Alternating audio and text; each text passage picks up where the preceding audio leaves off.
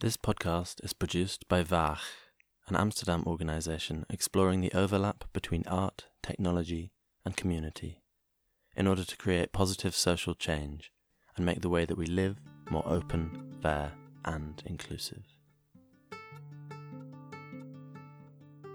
Welcome back to Seed Memory, a podcast where we explore the overlap between heritage and the natural world. In our first episode, we looked at the work of Vergers Urbains in Paris, who've been working on making the streets of Paris greener and more fertile by turning them into urban orchards through a process of collective gardening.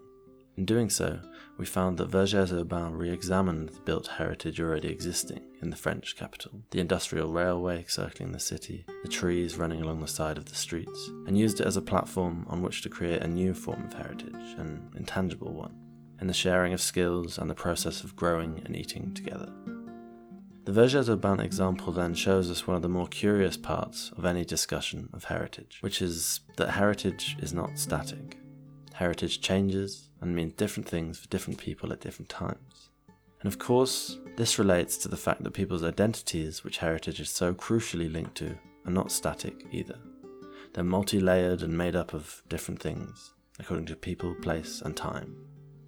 Before we go any further, it's worth taking the time to explore these ideas a little more, because it will be important to us as we go forward.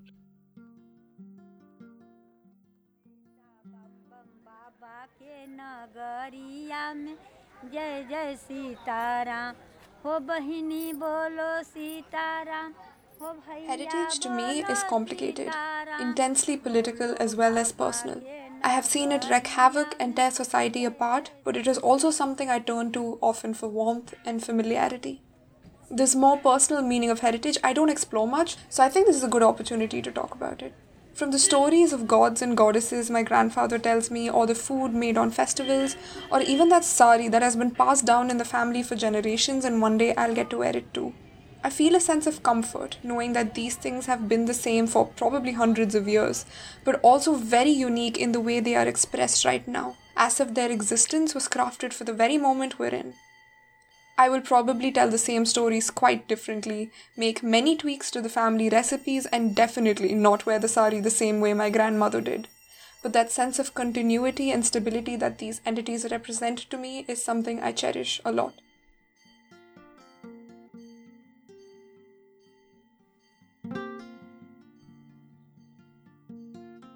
These are the words of my friend Kavya Venkatraman, talking about what heritage means to her, alongside some sounds that she chose that help evoke the sense of home that a discussion of heritage reminds her of.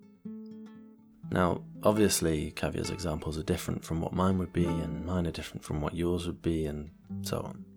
But an important part of the discussion of heritage is shown in the way that she speaks of a sense of familiarity, continuity, and recognition across generations, while also being adapted and contextualized for the present moment. This tension between evolution and life just being the same as it ever was is really key in heritage, and we find that when we take this into account, our definition of what heritage is becomes wider and wider, far beyond the towering monuments and ancient relics. So pretty much anything can be heritage if a large enough group attaches value to it in the present and decides it's worth keeping for the future. That's the voice of Tamara van Kessel, the program coordinator of the Heritage and Memory course at the University of Amsterdam. Speaking to Tamara, it became clear just how transient this idea of heritage can become. Well, generally, when people hear the word heritage, they understandably think of monuments, historic buildings, archaeological sites, and collections of historic objects or works of arts that are kept in museums.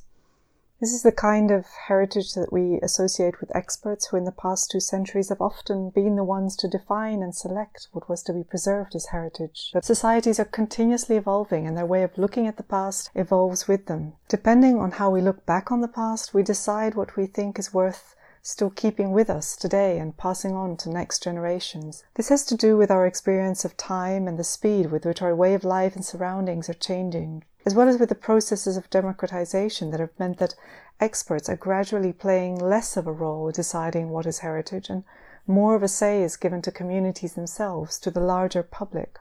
increasingly communities themselves, rather than experts, decide what can be considered heritage, which is creating an ever broader notion of heritage. I won't now sort of go into explaining how this process of heritage making has become more participatory, but the result is that more and more types of things are being considered heritage to be preserved for the future, be it designer sneakers or urban graffiti or personal souvenirs of migration history. Globalization and international flows of ideas have also led to a different understanding of heritage. In the heritage field, there is now more widespread appreciation of so-called intangible heritage, histories, traditions, rituals, beliefs, and systems of knowledge that have been transmitted not in writing, but orally and through practice. Literature and films too can be regarded as types of heritage, but also language, music, all kinds of performing arts, culinary traditions, technological artifacts, and much more.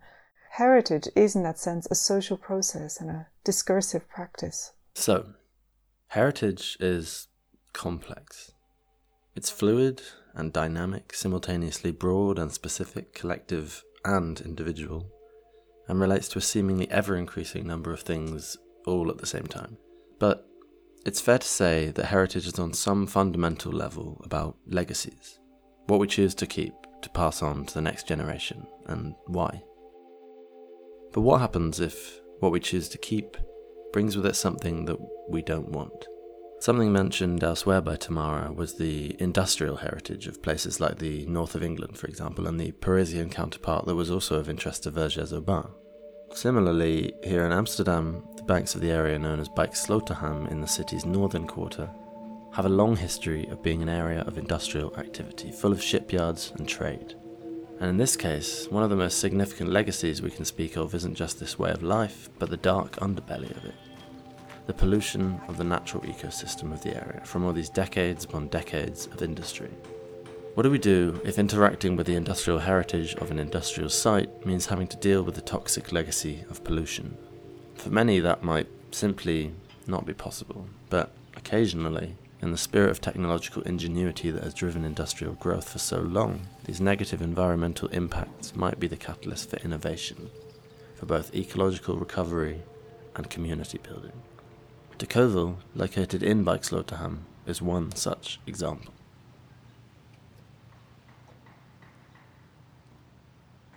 My name is Tycho Hellinga. I'm the chairman of the board of De Kovel for 2 years now, and before that I worked here for 4.5 years as the program manager.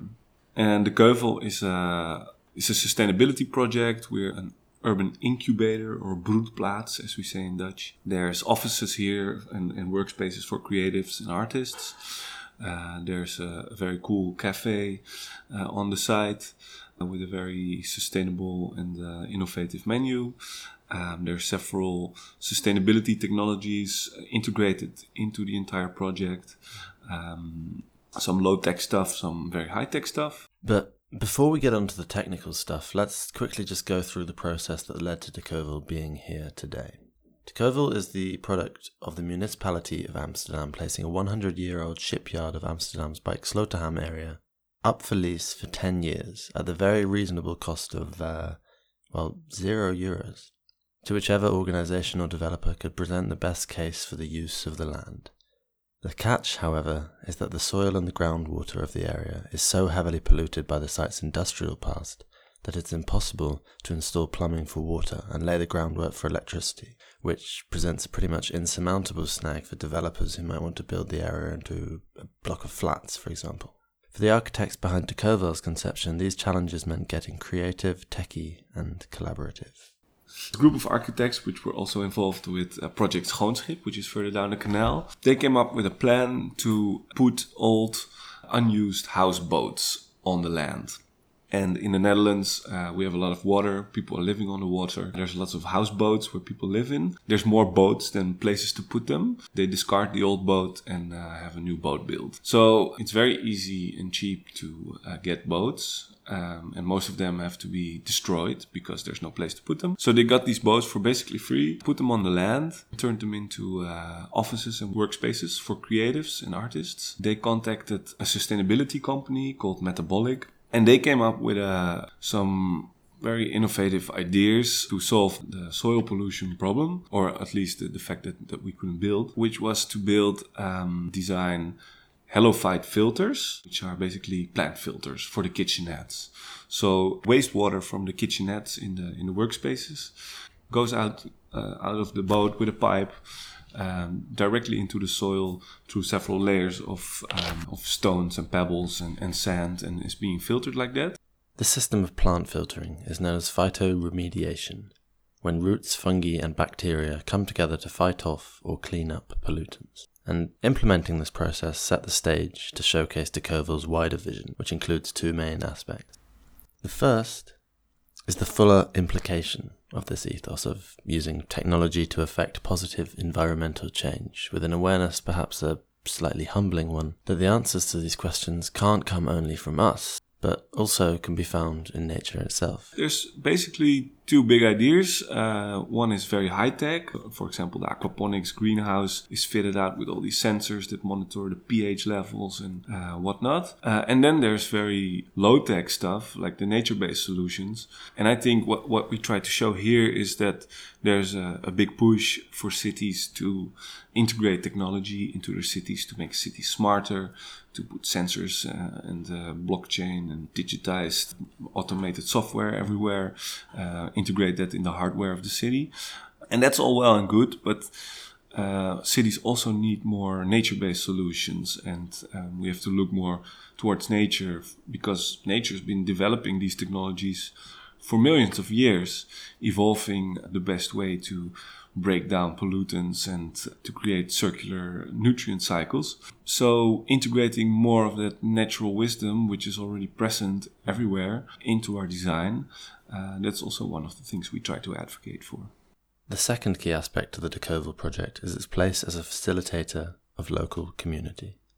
A perfect example of this is its response to the coronavirus being one where the organisation helps distribute food grown locally to those living in the area.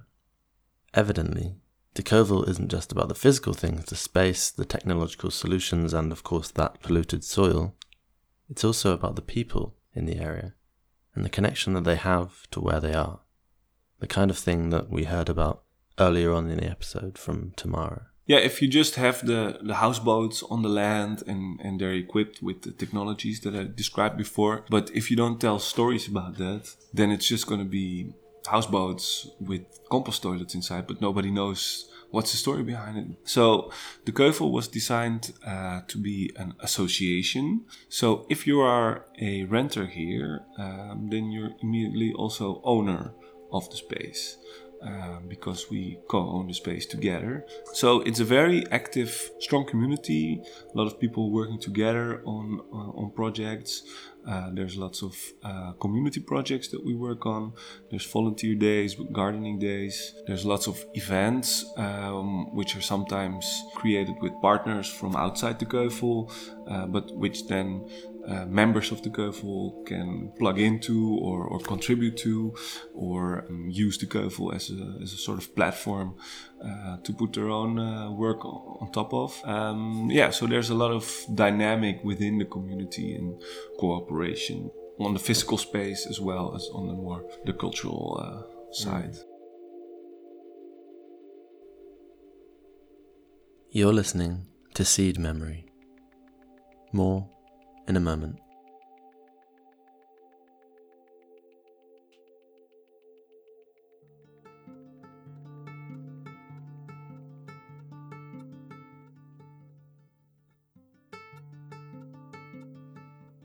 By keeping the De Kovel project in the community and ensuring that the benefits it brings remain local in both a financial and cultural sense, they managed to combine an engagement with local industrial heritage with a sustainability project, using the negative aspect of the area's shipping history as a catalyst for reinvention.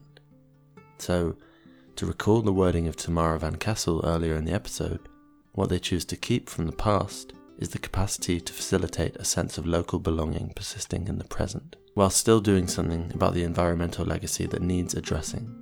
Decauville thus serves as a case study of the many aspects that need to be taken into account in considering what we choose to keep from our collective industrialised histories, what things we allow to be part of our stories. Because the story of industrial heritage is, of course, not only about these toxic legacies, but the people who have come to form an identity coalescing around these spaces of work and belonging. And these are questions of class and social status, and so are, of course, central to the way that we should think about heritage, so important as these things are to people's identities.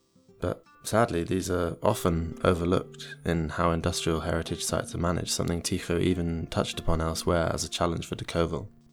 To puzzle out some of the issues associated with industrial heritage, I spoke with someone who has made it his business to look into this thorny subject. My name is Stephen High. I'm a professor of history at Concordia University, where I'm based at the Center for Oral History and Digital Storytelling. Stephen High's work looks at the role that industrial heritage has to play in our modern lives. Often, the communities associated with industrial sites have historically been undervalued politically, or rather valued when there has been an economic imperative to value them, and then abandoned when that economic imperative disappears. It's not dissimilar to the way that people doing so-called low-skilled jobs are now being considered key workers in the functioning of our society now that it is shown to grind to a halt without them due to coronavirus. The carers, delivery drivers, supermarket staff, etc. of today are reflected in the industrial workers that have historically driven the growth of cities. Industrial heritage, at least in theory, seeks to preserve the value of these communities, but this, as we know, is a complex issue. The industrial era, created almost an industrial sort of sensibility. It's more than a paycheck, that it permeates our lives. I'm living right now in a neighborhood called Point St. Charles here in Montreal, and which was a heavily industrialized area, the birthplace of industry in Canada.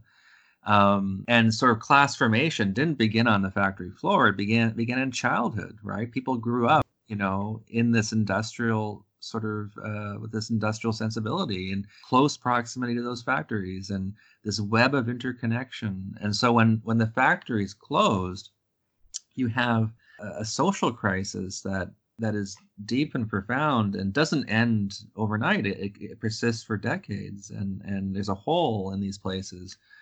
And emptying out, like once the factories close, then the taverns close and the restaurants close and the stores close and the banks close, right? And so you have this de-investment of within these communities that is huge. And so when we talk about industrial heritage, to me, we have to go beyond bricks and mortar. We have to think about, like, where does this heritage reside? Does it reside in the aesthetics, or does it reside in these communities and these people? So if industry persists in people's lives as a kind of ongoing sensibility rather than actually being on the factory floor, then the way that former sites of industry are managed has to take this into account. And again, if industrial heritage sites don't follow the example of places like Decauville and use the legacy of industry as a catalyst for benefiting the local community, the argument that what's happening is a preservation of the importance of local heritage and identity is actually weakened. It's all tied in, right? We need to have these hard conversations, right? We need to go beyond the idea that, yes, industrial heritage is good and right, that we need to think about, like, what kind of industrial heritage and what is its place, right, within the here and the now, and how do we connect, the past and the present, right? That we can no longer sort of suppress the present, right? We need to think about these relationships if we're going to be to have a different role, right, within the communities that these sites are located in. Like Stephen says, these are not simple conversations. Sometimes projects can be well-meaning and positive, such as community sustainability initiatives or investments, and yet at the same time miss the priority for, to use one of Stephen's examples, social housing for people in the community. Now, one possible way we could move past this deadlock is to shift the focus again from the physical, tangible side of heritage to the intangible. What if we stuck with this idea that we don't think of heritage in terms of what can be seen and touched, but in terms of what we feel? I do a lot of oral history, and with oral history, every word that's spoken is wrapped in emotion. And I do a lot of walking interviews too, where the built environment or the natural environment sort of intervene into the conversations, and people are talking about even like how they're remembering through smells or through sounds or through the silencing of certain environments, right? Things used to sound a certain way and don't sound that way anymore.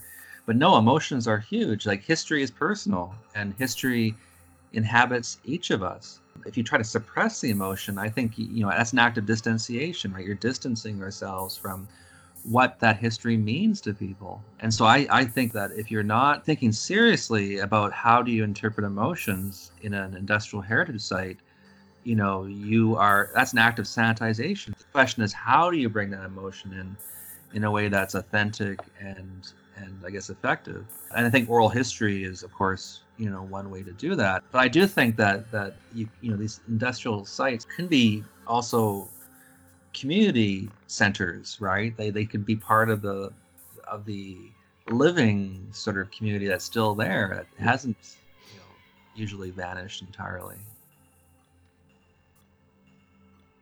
And once we start to do this, once we begin to think of heritage primarily in emotional terms, we can start to imagine ways that heritage can become more inclusive and more representative, and crucially, more ecological too. And that's something that we'll explore in our next episode.